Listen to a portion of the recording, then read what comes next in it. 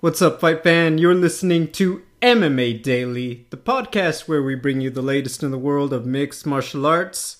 It is Sunday, September 19th, 2021, and this week's episode, UFC 266, The Party Mix. We'll be talking about a weekend full of fights, UFC Vegas 37 and Bellator 266.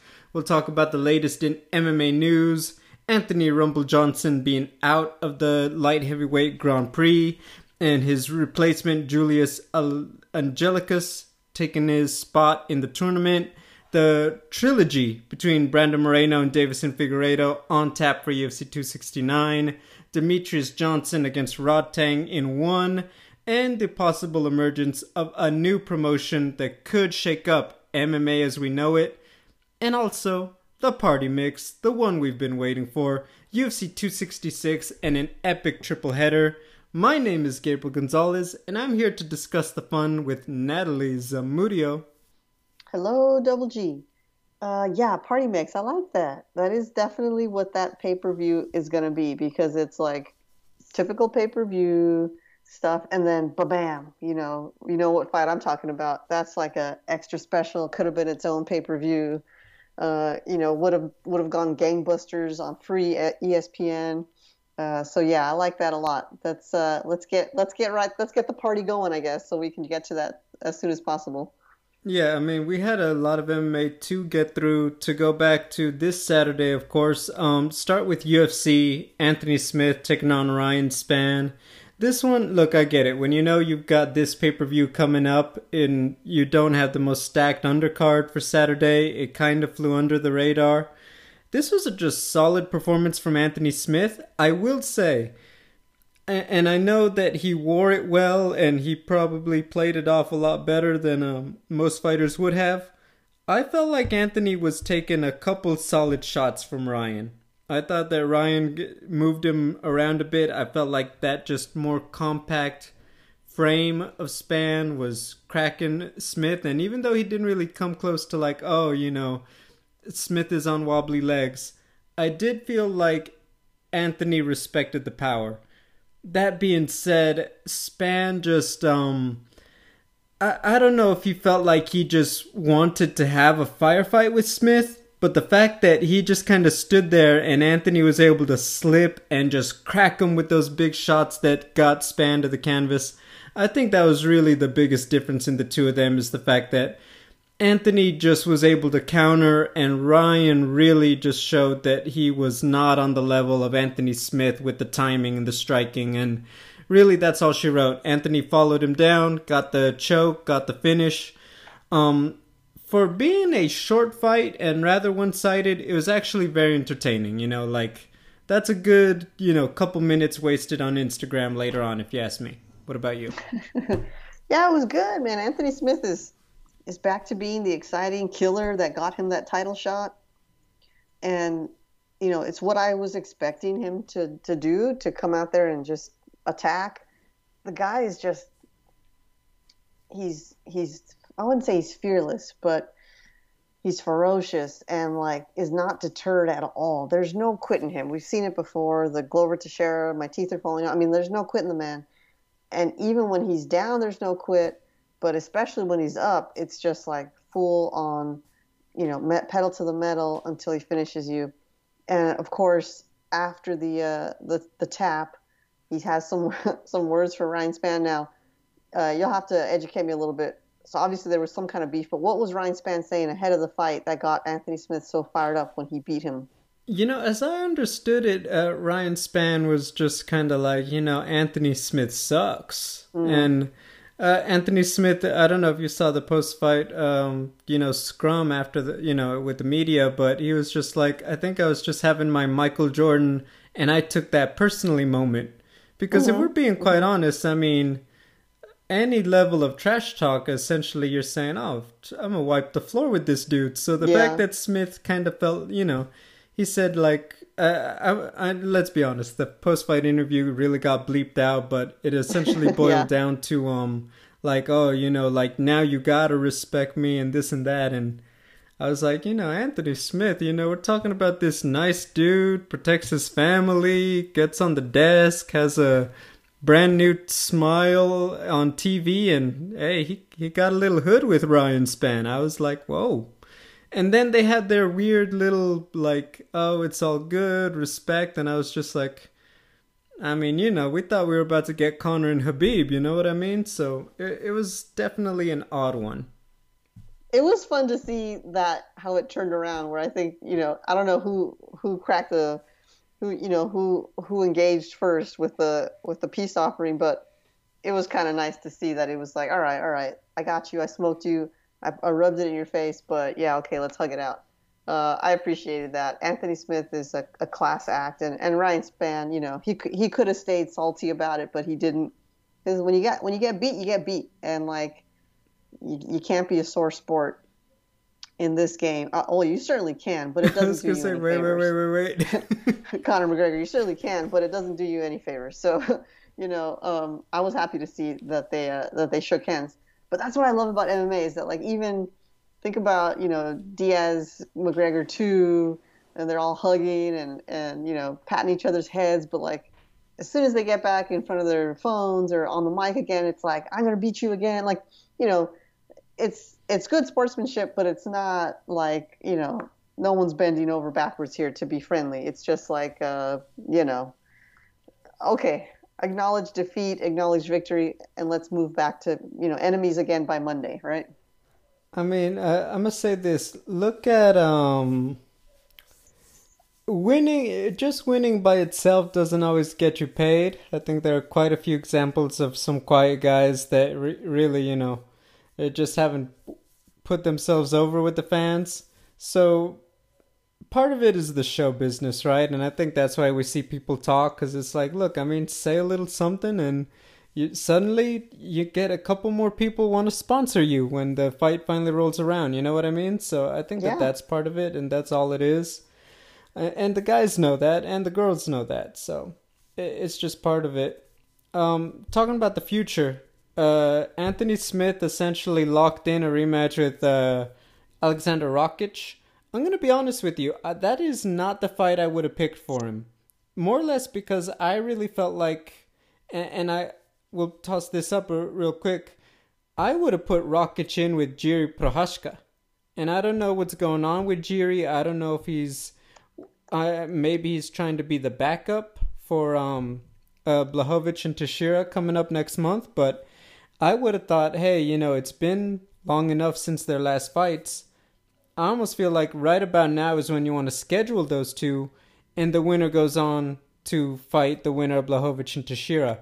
Now, I know that Rakic, to say it bluntly, his fight with his fight with Thiago Santos, that was one of the more uninspiring fights of 2021. I understand if the UFC isn't exactly jumping out of their seat to say, you're going to be a UFC champion, we're giving you the shot. However, he's on the win streak. Jiri, kind of new to the title picture. He's only had 2 fights in UFC, I believe. To me, I just felt like the pendulum is swinging 2 different directions. And for Anthony Smith, I feel like he still has to catch up to those guys. I would have paired him with the winner of Thiago Santos and Johnny Walker coming up in about 2 weeks. But if we're saying that Jiri Prochazka, he doesn't have to fight anybody else, he's getting a title shot next, then okay, I'm also alright with the Rakic rematch if they're both down for it. But the fact that we saw that fight so recently, to me, I was just a little confused about seeing that for Anthony Smith. What about you? Yeah, I was surprised. I mean, that's his call out. I was like, oh, okay. But I think it's just personal. He's just trying to get those L's back. I think the way I look at Anthony Smith, I think I said it last week, kind of like Donald Cerrone, where like once the title picture is it's almost like, you know what, I'm way more successful if I'm not focused on the belt, if I'm just focused on being a savage in the cage. And so probably he has a bad taste in his mouth from that loss. That was coming off of the Glover Teixeira loss.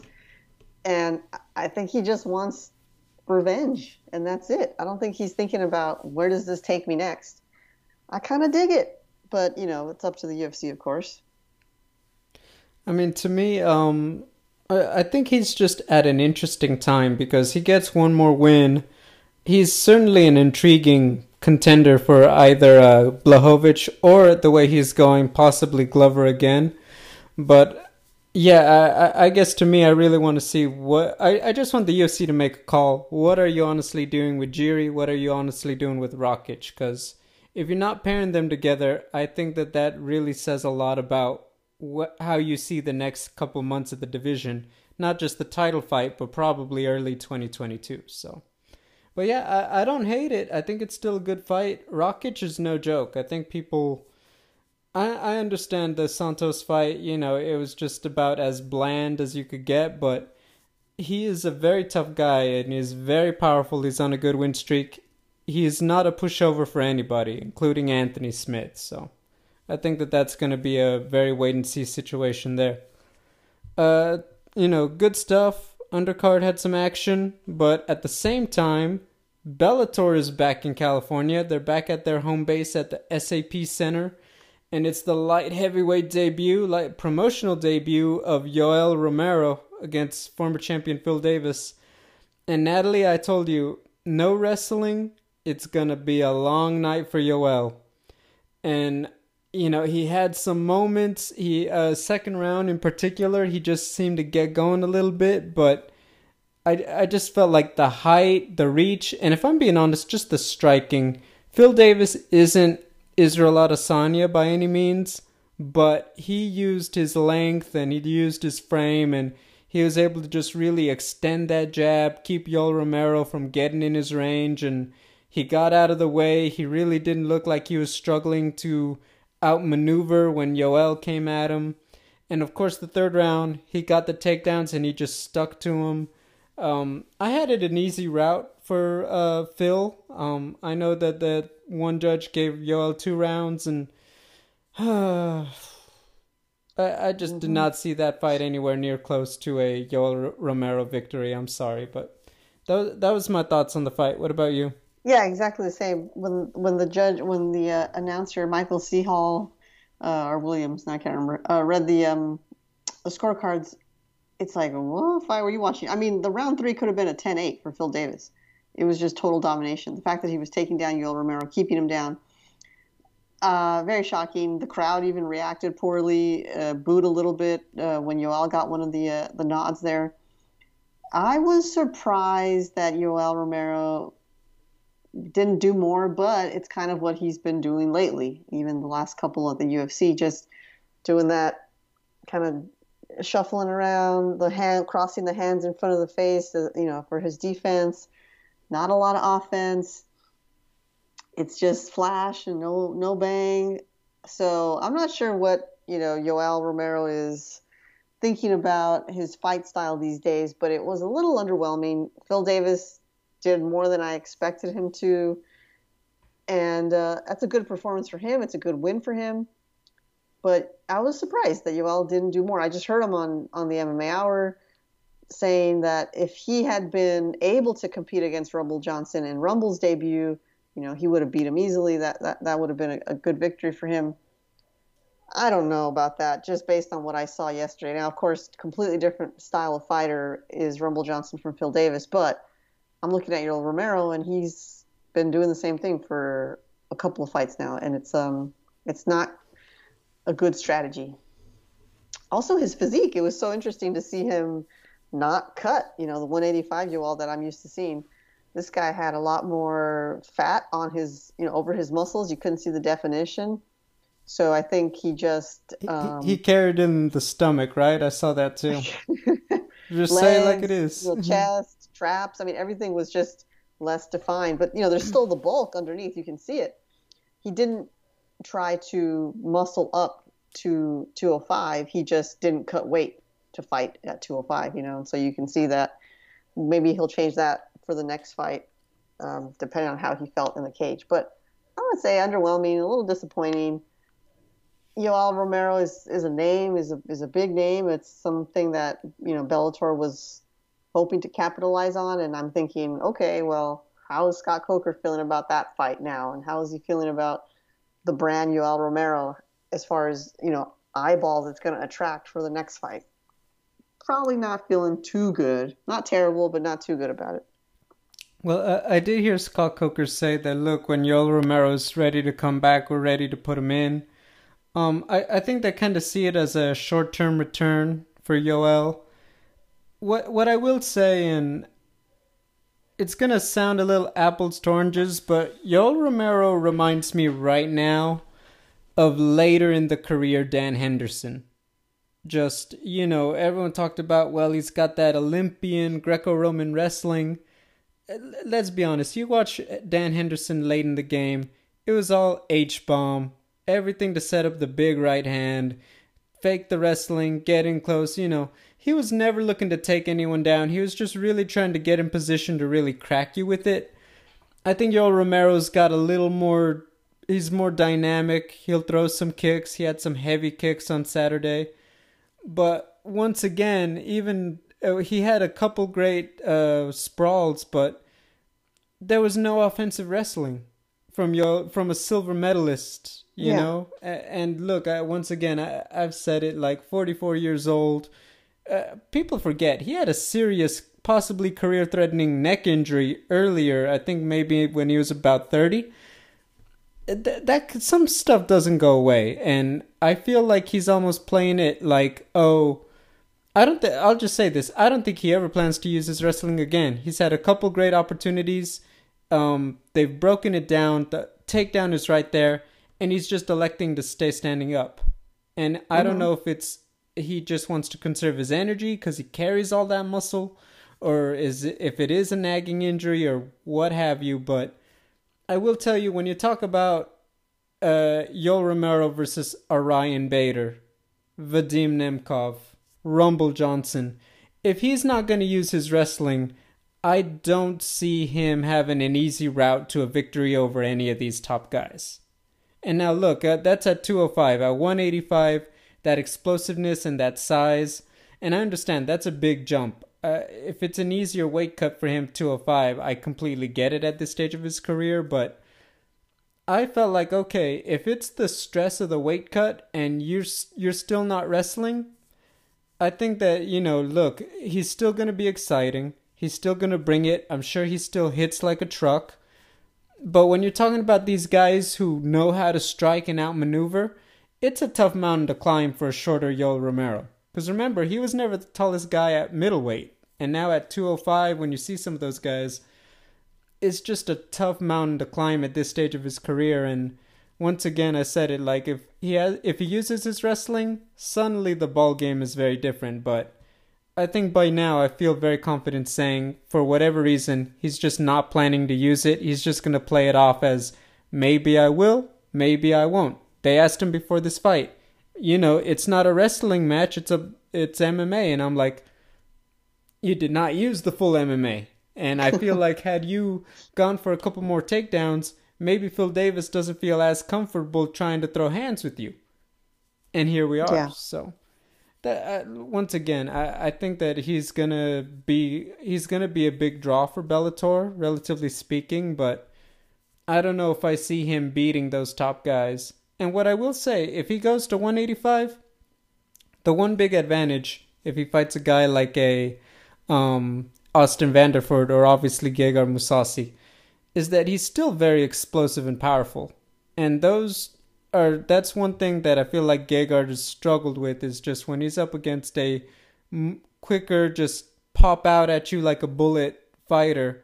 That's the one thing Gegard Mousasi really has never had in his toolbox. And I think that could pose problems, but once again, that's if he wants to go back to 185. Right now, he's pretty content at 205.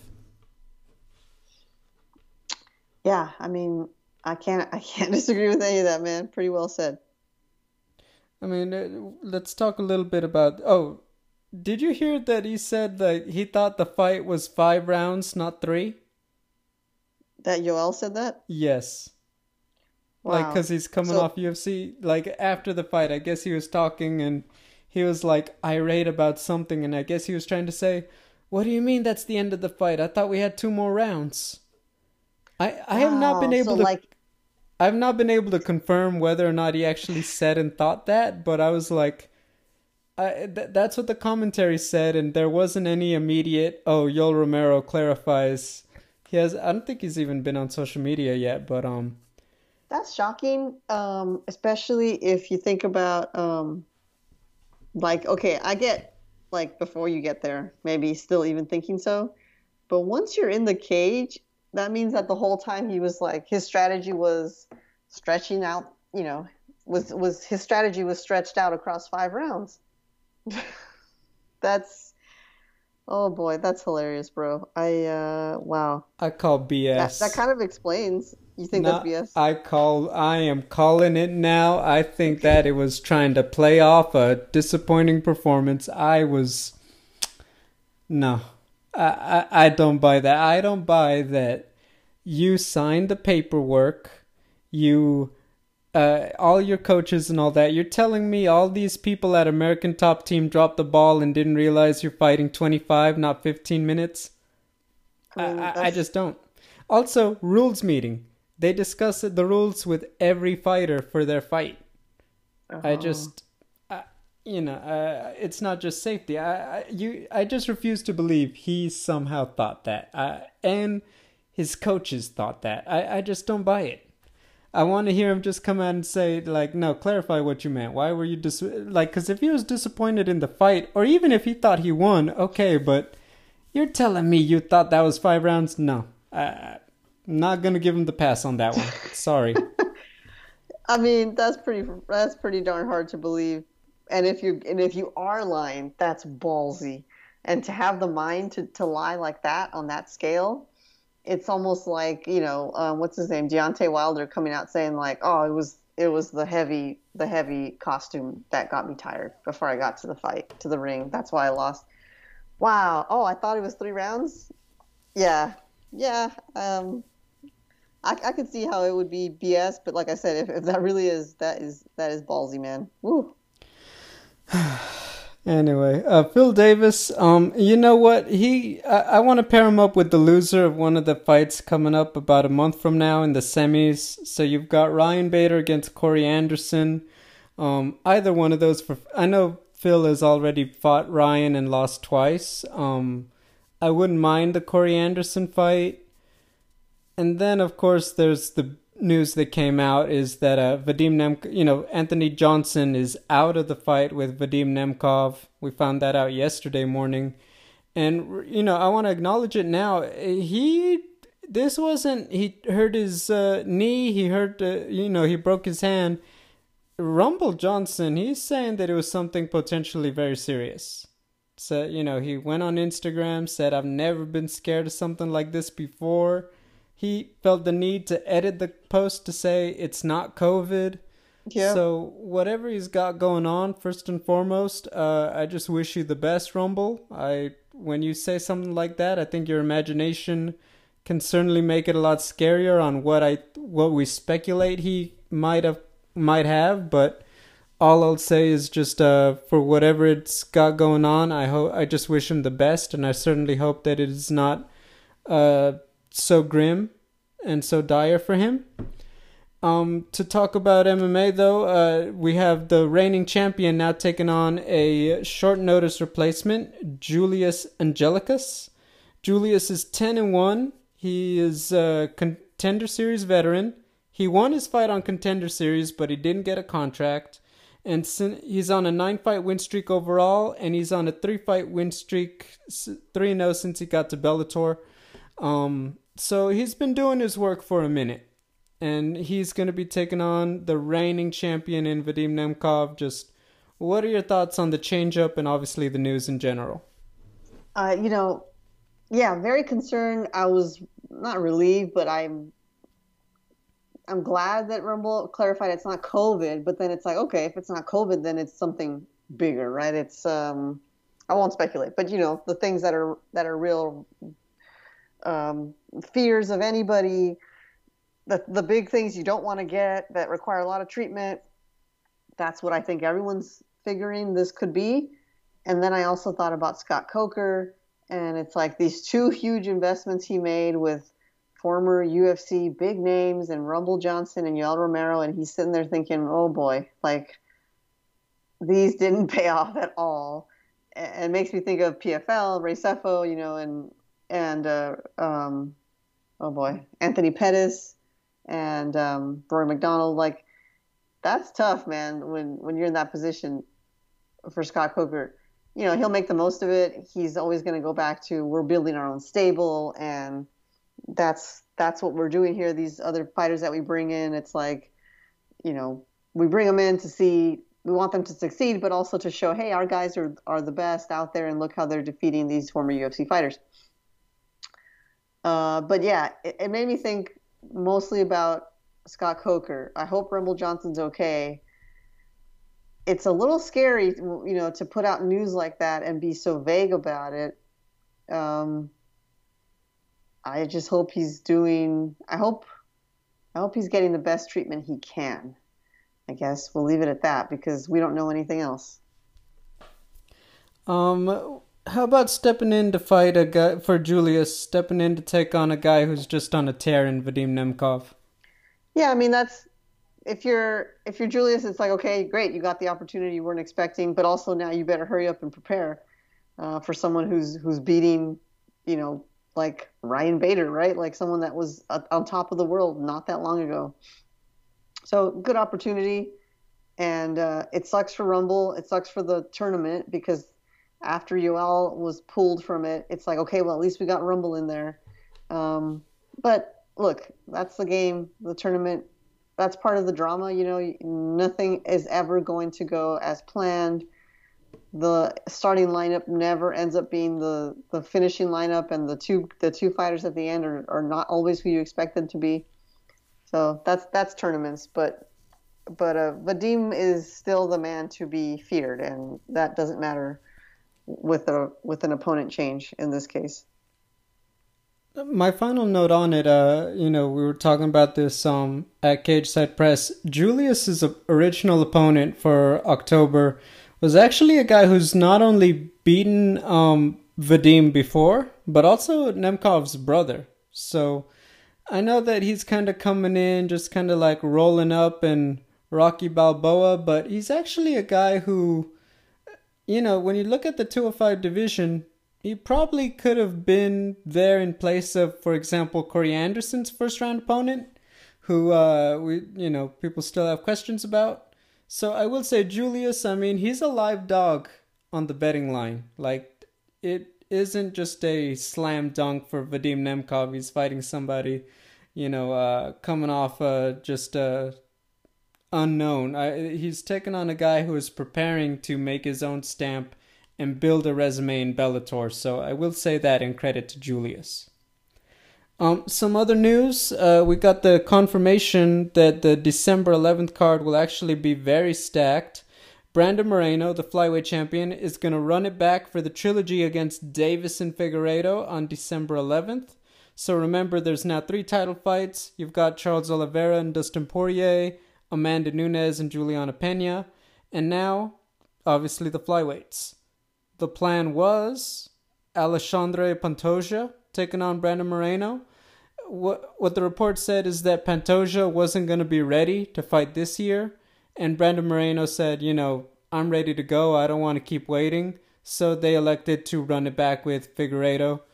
Going back to it, I don't think we need too much of a refresher. Moreno, he hasn't lost in 7 fights. He has had 2 draws, but one of them being to Figueiredo on 3 weeks' notice, and then obviously he won the rematch. Figueiredo, he's been on a great run himself. 6 fights without a loss, and obviously that one was against Brandon back in May. So Natalie, not what we expected, but I guess what are your general thoughts on this one? Yeah, not what we expected. I mean, that's for sure. The thing is, we're guaranteed a great fight, and that's all you can ask for. Moreno's an exciting champion. Figueiredo was an exciting champion. The way that they fought in the first fight left us wanting more. Obviously, we had the rematch. Moreno shocked the world and beat him, submitted him. It's a great fight. We didn't need the third one right away, but we did need the third one at some point. So, okay, we'll take it. It's a Christmas present. And, this is maybe the fastest you've had your 3 fights for, your rubber match scheduled in the UFC. I feel like it's been, a year, less, a year and a half. How long has it been since they fought initially? I have to look it up. I think it's going to be But almost exactly a year. It was on the December pay-per-view that they fought. that's quick. Like, can you think of any other rubber match that's been scheduled like through and through in a year? I can't off the top of my head. Um, I was gonna bring it up. I think that I can't remember the last time a trilogy actually booked all three fights back to back to back, even in yeah, boxing. yeah, Respectfully. So what I will say is that this is kind of Moreno's taken all the risk because I think that you beat Figueiredo, even though he's still a solid contender. It's kind of hard to top the fight in May, the domination. And if you're Figueiredo, you're kind of like Jorge Masvidal when he got that rematch with Kamaru Usman. You win, obviously it's like you change the whole conversation. You lose, you really put yourself now like, look, you're essentially admitting you either change weight classes or you have to hope that someone takes the belt off Moreno because there's nowhere else for you to go after literally getting back-to-back chances to prepare and beat this guy. So, yeah, Moreno's taken all the risk. Once again, it's not a bad fight, but I would have want to let it kind of simmer, let it develop a little bit before we got it. But I understand Moreno didn't want to wait that long. He seems fresh. He seems ready to go, and he wants to strike while the iron is hot. So I do respect that. yeah, Um, for sure. Moving on, one championship. They're celebrating the 1 century event. Or sorry, not 1 century, but the 10th anniversary. 1X.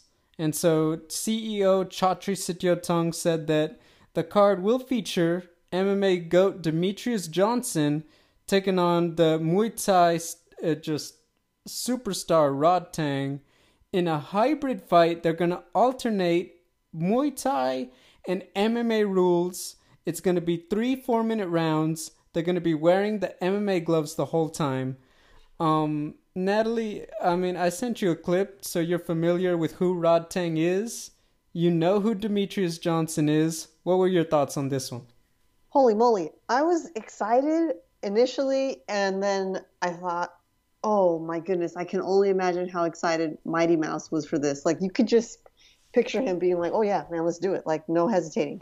Chatri said as much on the MMA Hour, but even beforehand, I thought this is exactly what Mighty Mouse was hoping for. Like, let's mix it up when he went to one championship. Mix it up. We're doing something different. We have these opportunities. And not only could I have fought a full Muay Thai fight if I wanted to in the cage or in the ring, but now we get to do this, you go, I go with my style, and then we go with your style thing. This is super cool, man. Like, who knows what it's going to turn into. I won't say creativity, it's been done before, but the willingness to do it now, no one else but one, maybe Bellator would do it, but it's not something we're going to see in the UFC. So good on One Championship for making the most of the freedom that they have with their giant roster of really diverse, mixed martial artists. This is something special. And I think that it's going to be, I don't think they've said yet where it's going to air here in the U.S. I know there was a TNT thing, but I don't know if that's still going to be the case. But I don't know if I it's just really hope live. that we get to watch it. I'm sorry, go ahead. I don't know if it's live or tape delay TNT, but I know for sure they tend to pop up on YouTube pretty soon after on their channel. Okay. Or Bleacher Report app if they're not on TNT Oh, okay. in Well, the yeah, I was gonna say, I US. hope it's on like a TV or something I can cast to my TV because, in the early days, I remember just kind of having to watch everything on my phone for one. And so this one I want to see on the big screen. I mean, I can't really add much. I mean, I'm ready. Let's get ridiculous. If we're gonna go crazy, let's go crazy. That's what I thought when I saw that. I don't watch a lot of. Look, there's so much MMA to watch, and I do like when big boxing comes on. So I'll be honest, I don't watch really any Muay Thai, but I've seen enough Rod Tank to know that dude is good television. This is gonna be a fun one. That's all I'm gonna say about that. Yeah, And they're yeah. not the main event. They're gonna add more for the 10th anniversary. So you got to think Ong La, the maybe Christian Lee if he wins. I believe next week or this week. There's and just so many people it could be. So I'm expecting big things from the 10th anniversary. And Natalie, you think that's bananas? Listen to this. And I'm sure you've seen it now because it's like high school when you MMA. The MMA world is almost having that whole thing happen where it's like they think two of the teachers are hooking up at a high school, and all the students are trying to spread rumors about, oh well, so and so is cheating on his wife, and I heard that the janitor was in on it, and it's like, wait, what? This new promotion per Ariel Helwani, the World Fight League, WFL. And the plan is, look, I could talk probably for an hour on all the details, but essentially they're going to run like the NBA or the NFL. Rather than like one promotion, there's going to be several conferences with several teams, and it's going to work essentially similar to PFL. All the fighters, the team with the fighters who win the most are going to move on toward the playoffs and the championships. And then the real kick is that there's going to be a lot of other incentives. For example, there's a 50-50 revenue split, which is higher than what UFC and Bellator and some of the other promotions reportedly do, as well as a very good health insurance plan. And I have heard some rumors. I've heard that George St. Pierre and David Loiseau, Canadian MMA pioneers, they are going to be in charge of one of the teams in Canada. Natalie, I'm hearing this. Give me your thoughts, because I'm gonna get right to the point. But I had some thoughts when I was reading and hearing all of this.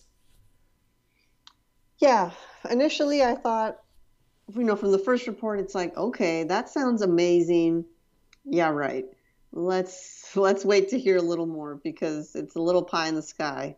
But look, PFL panned out. It's still, working to build its brand, but it's there and it's entertaining. It's not the best show in town for MMA, and especially with the big names not panning out. But you have other big names that were born in PFL, Ray Cooper, Kayla Harrison. Thank you, Kayla Harrison. Okay, so PFL worked. One championship is working. Now they've been around longer, but they're working. They're building. They're growing. What I'm getting at is, can you start a new MMA promotion in this landscape? Yes, I think you can. How ambitious can you be with it? This is the most ambitious, right? At least on paper. Meaning, we'll see what actually they can put together. But if this all comes true, what does it mean for the UFC?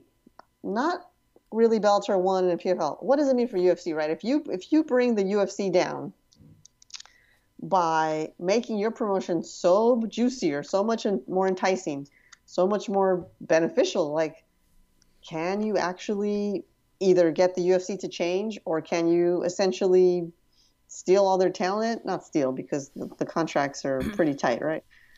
But I'm curious about, if we look 5 years down the road, 10 years down the road, and this promotion, this, WFL, whatever it's going to be called, if it's still around, will it have succeeded? Think about the uproar, the excitement that came along with Leslie Smith and the quest union. For union, and the same with the TJ Dillashaw, Donald Cerrone, and that sort of weird thing that never, what's that guy's name? Rebney, that never panned out. Yeah. So it's like, okay, is this one of those things that's just got someone with a big microphone shouting and getting everybody excited? Is it talk or is it real? I want to hear a little bit more. I want to see more of the faces behind the logo. What were you thinking when you heard about this as the details sort of unfolded? First, it all sounds beautiful when you write it down like that, but in all honesty, and if I'm being honest, I had just watched one of the documentaries on Hulu, but this sounds like Fire Festival MMA. Like, yeah. They are, oh my gosh, this unbelievable thing that, Fire Festival, it's going to be bigger. It's going to turn Coachella into Blockbuster, and it's going to be Netflix. That's what they promoted Fire Festival. this whole thing, the way that, and maybe this is a bit of Helwani's writing, but it's like, oh, this is gonna be the Netflix to UFC's blockbuster video.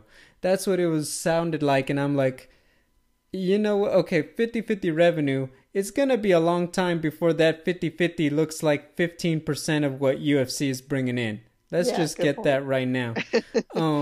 Secondly, the only way this works is you throw a ton, and I mean a ton. I mean, you have to have a lot of rich people putting up big money and writing big checks for you to tell me that this is going to be in any way sustainable. Because I think one thing right off the bat is that you're talking about a space where so much talent. Look at what Bellator is doing. Look at what ONE and the UFC do with Contender Series every week. The amount of talent that is available right here, right now, that is established, that you're not taking a chance on, is so slim that you're telling me they're going to fill up a roster around the world with it. I mean, even respectfully, Kayla Harrison, PFL won the lottery. Kayla Harrison became a great fighter. Yeah. Imagine Kayla Harrison 0-0 and she just couldn't get the fight to the ground and kept getting just destroyed on the feet. I'm sorry, but we have a very different conversation on PFL's, stuff. That is who you're looking to recruit at this stage in the game. So when I hear this, it all sounds absolutely amazing. I'm all for fighters getting a lot of these benefits, and certainly, if you're out there fighting on TV, to make a different kind of wage than maybe we see a lot of people get. But to me, it just sounds so... you're essentially going to have to pay to turn people into superstars for this thing to work. Yeah. And I've heard the rumor, well, is Conor McGregor going to be a free agent by the time that this thing is open? I mean, if you're not giving Conor McGregor the comparable money off the bat, he's not going to come in. He would rather make his own promotion, be like Mayweather, collect 100% of the profit. So I don't see stuff like that happening. And I could keep going, but I really want to talk about Nick Diaz and Robbie Lawler, so I'm going to stop now. But that's what I think. I'm going to have to see it to believe it, but initial thoughts, you're going to have a lot of money to make this anywhere near work, because it's going to kind of be like Triller. You're going to have to throw so much money at it and Triller. Hope that it becomes self-sustaining. Because just a little up front, I don't see how you make that many pieces work in today's game. I just don't. Anyway, real quick, Joe Benavidez, Carlos Condit, two legends announced their retirement. Real quick, I'll always remember Joe Benavidez being this babyface guy, and I'm not going to lie, sometimes he still looks like that with the clean shave. But the fact is, I remember 10 years back, he's fighting Dominic Cruz for the first time. He did his thing in UFC.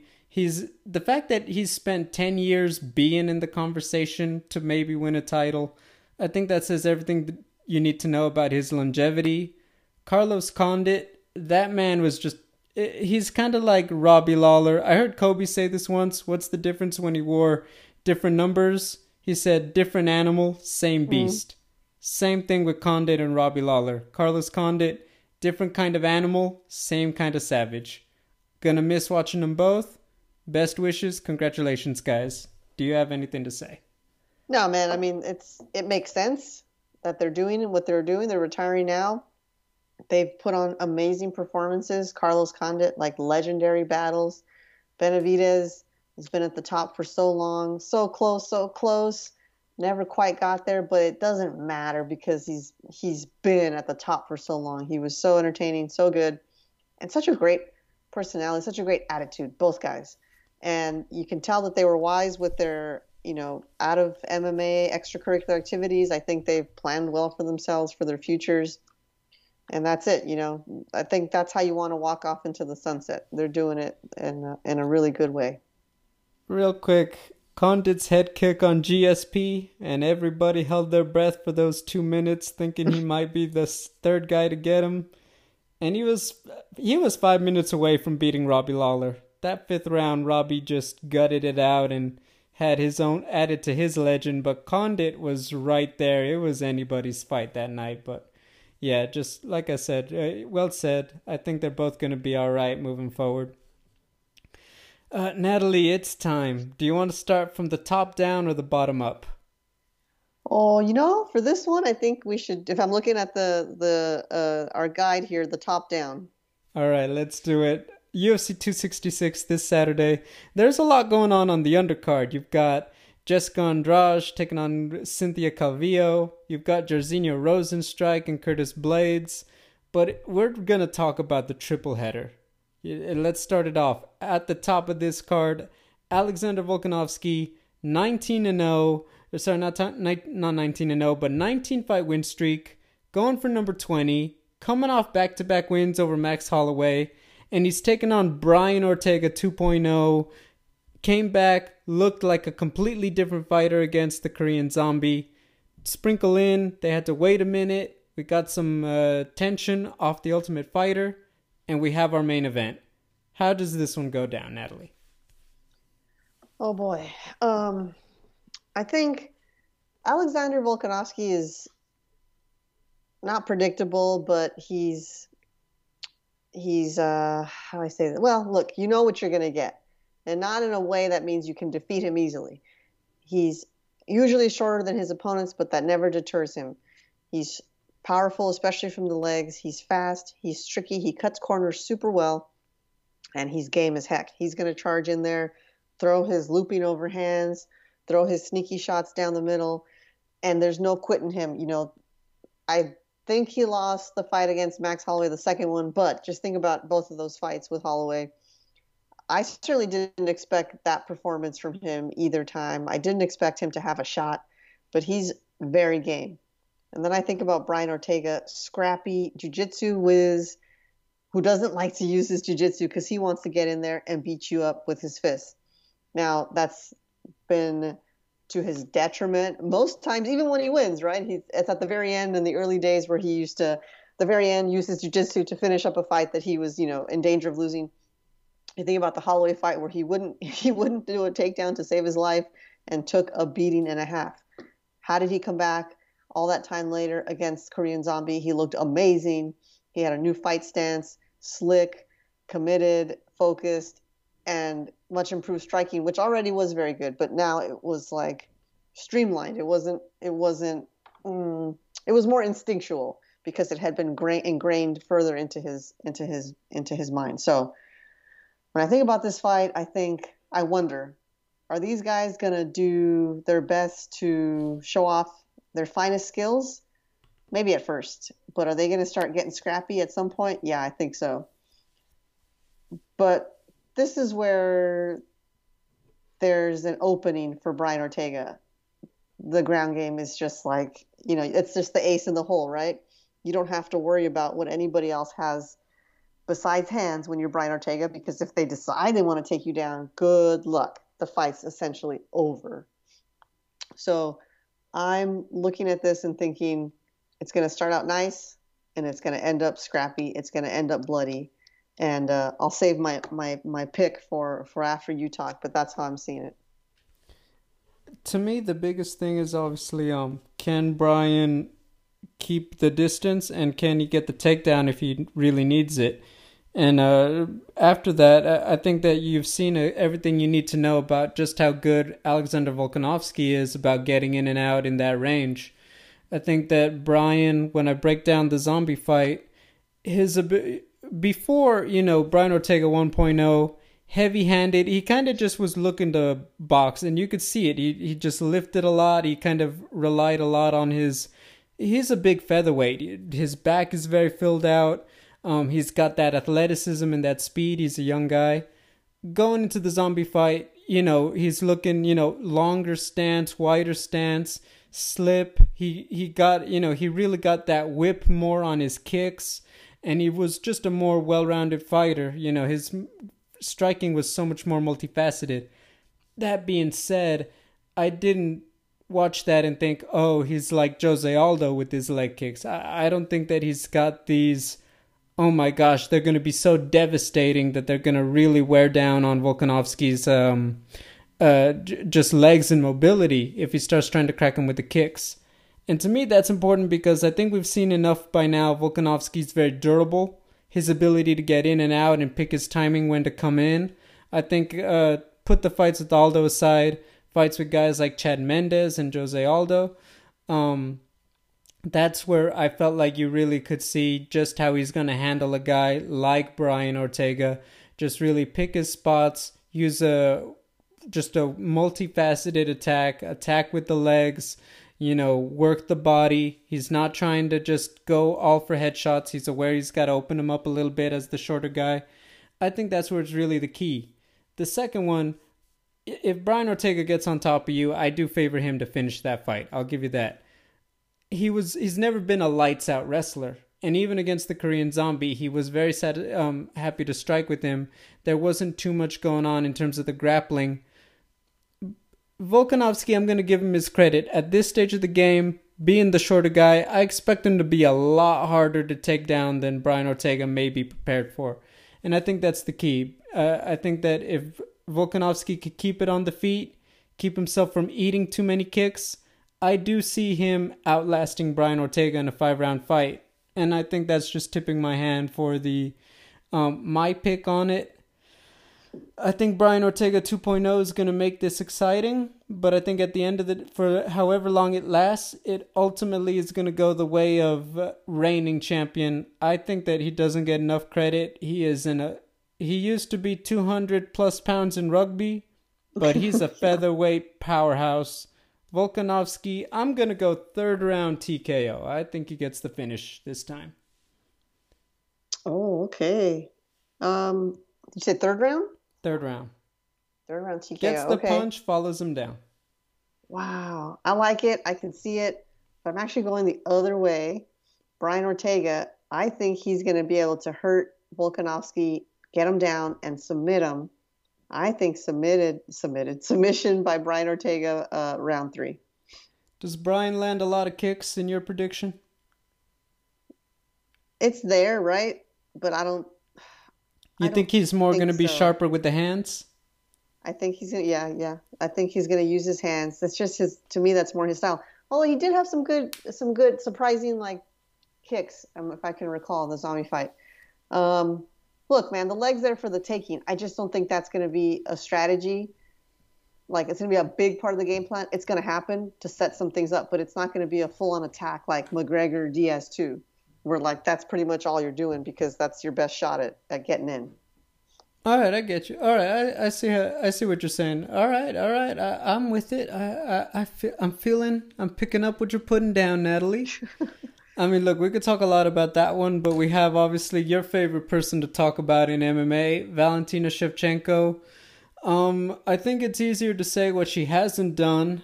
She is about, I want to say, 1 or 2 fights from catching up to Ronda Rousey's all-time title defense total.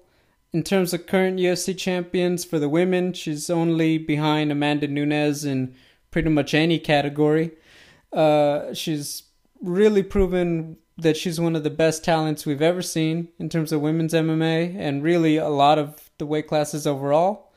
She's taken on tough, can't be underestimated, gonna go out there like she's Rocky Balboa, Lauren Murphy, 5-fight win streak, been in the game a long time, got into the MMA late. She's a late bloomer, but I think most people would say Lauren Murphy, if she's gonna do it, now is the time. She's just peaking in her career. She's beaten some tough veterans. I'll go ahead and with my breakdown first. I think to me the big thing about it is that Lauren Murphy, to her credit, uses her physicality, uses her grappling. 2 very important qualities you want to have going into a fight with Valentina Shevchenko. What I will say is that, especially with the fight with Jojo Calderwood, on the feet, still struggled a lot with Jojo, who's very tough, but I wouldn't say, she's on the level of Valentina. Credit to Valentina, her takedown defense and her grappling defensively, it's a lot higher than I think a lot of people Lauren Murphy has taken on. And of course, most importantly, her ability to maintain the distance on the feet. That's really where she gets the job done, and I think what sets her apart. She's quick, she's very multifaceted, she's very good everywhere, but the fact is, her striking is at a level that I think a lot of fighters just seem to always be trying to make up that deficit before they could really implement a real game plan.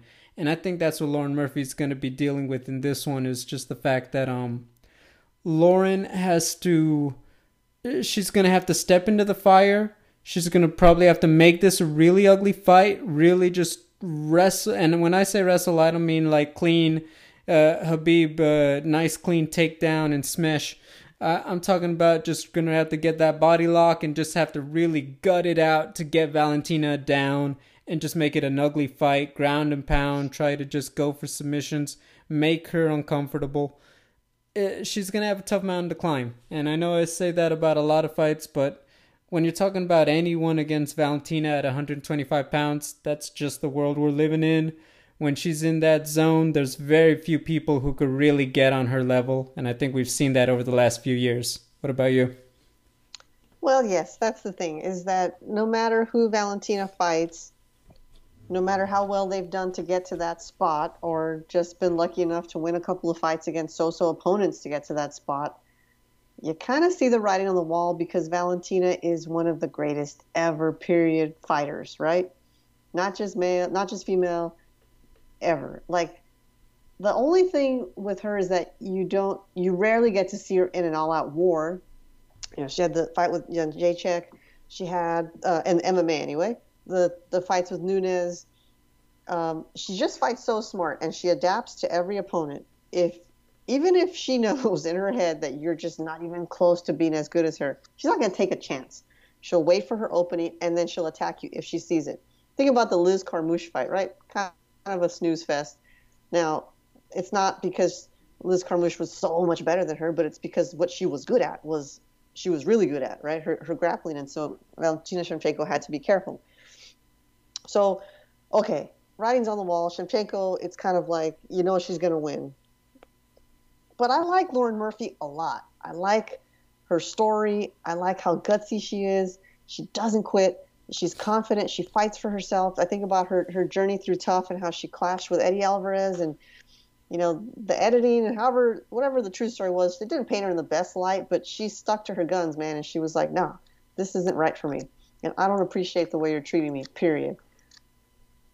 This to me is probably the most like outside of MMA game opponent Shevchenko has faced. Like someone who, if you just ran into them on the street and you wanted to have words with them, they'd have words for you, and it could end up in a scrap. Like, Lauren Murphy doesn't mess around.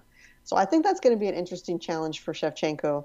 How is she going to address Lauren Murphy's skills and, you know, destroy them with her own skills, which is likely what's going to happen. But how is she going to do it? Is it going to be like a full-on, you know, blitz, crucifix like Caitlin Chukagian, like Jessica Andrade, or is it going to be, I'm going to take my time, I'm going to figure you out, maybe this won't be exciting, but I don't care because I'm just here to keep my belt and do the dance at the end, right?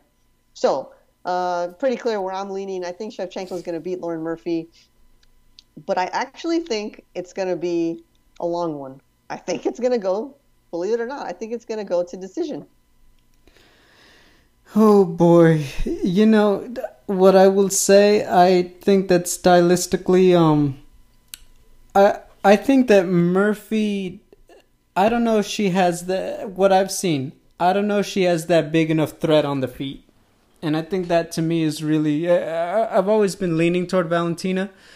If I'm being quite honest, unless your name is Amanda Nunes, and I say this respectfully, I'm always going to lean toward Valentina. Just before I even ever break anything down, just because I think that that's just common sense at this point. That being said, I think that Lauren is really going to struggle getting in that distance, and I think that kind of like Caitlin Chukagian, that almost plays perfectly into what Valentina likes to do. And you know what, Natalie? I think that she wants to get home and start thinking about a holiday vacation. Well, I mean, she almost is always on vacation, you know? Yeah, pretty much. Super spy and everything, but you know what? First round knockout, Valentina Shevchenko. I think that Lauren's going to come in and eat a knee, and that's going to be all she wrote. Yeah, I mean, I can see that too. This is an interesting one for me because Valentina Shevchenko is my favorite fighter. Her, Wonder Boy, top two. But I got a soft spot for Lauren Murphy, and so I just weirdly I want to see her do better. So, I want to see her last a little more than a round. I want to see her to have a better luck than Jessica I did, than Jessica Andrade did, than all the other people did before her. At least so that when she walks out of there, she can say, "Okay, I had my title shot. I'm never going to get another one." You know, to be fair, respectfully, and at least I gave a good fight. And so, it's a softie in me that's hoping for a little bit longer than a first round fight. I mean, I'm trying to get her to stretch to five to 5 rounds. But I think you might got something there, so I can't argue with you. I mean, we're not going to count the chickens before they hatch, but we're going to have to revisit some serious conversations about the future for Valentina if she wins, but that is not here. That is next week's show. And here we are. It's time, as Bruce Buffer would love to say. 17 years in the making. I believe it's going to be about 8 years overall since we saw him last. Nick Diaz returns to take on former champion Robbie Lawler. And look, I think the real appeal of this fight, because we're going to talk about X's and O's that I don't think people are going to care about. At the end of the day, Nick Diaz isn't a guy that people care about how many he's won or lost recently. They don't really care what strategy he's going to come in with, although if he wants to win, he should. The fact is, at the end of the day, he's going in there to get into a fight, not win mixed martial arts. He wants to get into a fight and win. And that's what's endeared him to fans for years. Okay, I'm fully with you there. Robbie Lawler over the years, he's become a more efficient engine of destruction. But people get excited with good reason. They know exactly how he likes to fight and what he likes to get into when he's in that cage. And it makes for fantastically entertaining television. I will say, we could talk about a lot of stuff. I know you're not going to really care. What I will say, I will throw the bucket of cold water on this. My 2 questions. How durable, well, 3. How durable and how sharp is Nick Diaz after so many years away? Like, how much has he actually worked on his boxing, kept those skills sharp? Or how much has he just been breaking a sweat, not gaining weight in the couple years he's been out? Secondly, his chin. He was always tough, but this is going to be 20 years in the game as a professional, fighting at the UFC level. At some point, this stuff catches up to you and you run into it like a train. Those are my 2 questions about Nick. Robbie Lawler. I think if he has kicks, this fight becomes a lot easier for him. I know he's been through a lot of injuries. If his kicks are not there, if he has trouble getting that whip, and similar to Jorge versus Nate Diaz, suddenly this becomes a longer fight for him. Because suddenly now you want to, even though he's got that power, he has to win a fight with the hands. And that has always been one of Nick's biggest weapons. His boxing at mid-range and being able to smother you with volume, and his jiu-jitsu from the top. Robbie Lawler, if he's trying to pick his spots and he doesn't have all those weapons available, this becomes a much more winnable fight for Nick because of the... I think that he's just got a lot less tread on the tires, if I'm saying it bluntly. So when they collide, I think it's going to be fun. It could go 5. It could end in 2. I think that the fact that we don't get to see Nick that often is going to be enough for people to be like, I just want it to be bananas. I don't care about footwork and none of that, but that's all I'm going to say. Go ahead. Yeah, I think, look, this is a fight where these guys are a lot older. It's been a long time since either of them have either fought or fought and won, right? Lawler last fought in 2020. That was his 4th loss, August of 2020. That was his 4th loss. Nick Diaz, as you said, fought in 2015 to Anderson Silva. It was a no contest. So it's been a minute for both guys in different ways. Who's still like the dog in the cage. I think they both still are. Like that's the kind of thing you can't that doesn't just go away. Now you might be less effective at it, but if your opponent has been sort of, sitting on the sidelines as long as you have or not having much success, which would be for Robbie Lawler would be the case, then I feel like we're kind of walking into this fight with these guys basically still dead even with each other. They're still scrappy dudes at heart. They still have the skills they always had. Now, how much better, how much more have they improved in some aspects? How much have they degraded just because of age, and things that maybe that they were interested in using before that they're not so interested now? I don't know what that could be, but I think really, as I say all these words, I'm just thinking, just get in there and start punching each other, please. That's all we want to see. No disrespect to both of you, but let's get scrappy. Going back and seeing that fight, like Nick Diaz he wasn't scared. Okay, of course, I would never say that, but he was just like, he was kind of like amped up, and it's almost like when, you're about to, you're like a seal or something, a seal, and the polar bear is coming up to you, and you're like, oh man, this polar bear is trying to kill me, and you just start like screaming at it. Like that's sort of how I look at Nick Diaz in that fight, where he was just like, I'm just gonna, give you as much like crazy energy as I can because I'm not gonna show any fear. Robbie Lawler is just like a savage, man. He's just a wild animal, and it didn't pan out in his favor in that instance. But I don't know how savage Robbie Lawler would be in the cage against someone else at this point. Like if he was fighting anybody else this Saturday, how would he feel versus going in there with Nick Diaz with the legacy of this amazing fight in the rearview mirror? I think because he's fighting who he's fighting and because the fight is regarded the way it's regarded, I do think we're going to get what we're wishing for, which is they're just going to start fighting. They're pros. They know what the people want to see. They're not going to mess around. This isn't a fight that's going to get them one step closer to anything else but a round of applause and a standing ovation. So just go in there, be gladiators, and give us a show. That's what I'm hoping for. That's what I'm expecting from them. Yeah, I think that once again, people don't really care about how they choose to get it done. They really just care that they try to both bring the action. I read once that, and they were talking about it, that the business of MMA has changed it so much, and they specifically referred to Nick and Robbie 1, and they're like, I mean, you watch that fight, those guys were just in it for the love of the game, for crying out loud. Now people, the business has made a lot of different decisions for how guys fight and what fights they take and all this.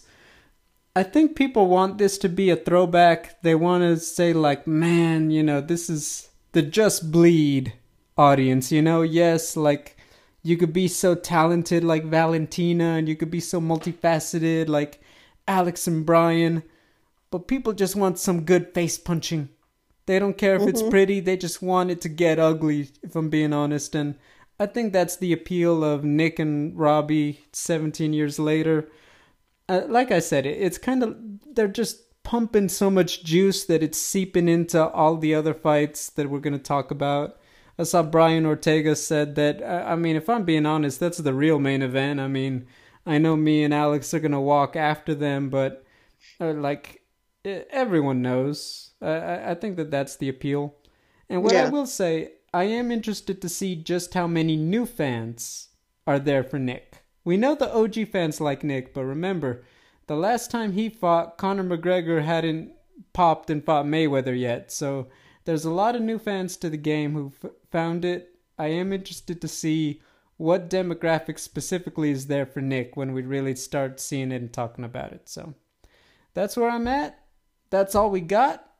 I'm not going to get into it, but next week we will break down Thiago Santos against Johnny Walker. We'll recap everything International Fight Week. Fans, remember, I will be out in Vegas this time, so you will see me everywhere at Double G on TV. Hall of Fame, Contender Series, press conference, fight night, see me in the audience in the weigh-ins, all this good stuff. You will see me bringing content, so check it out. Until then, guys, take care. Have a good one.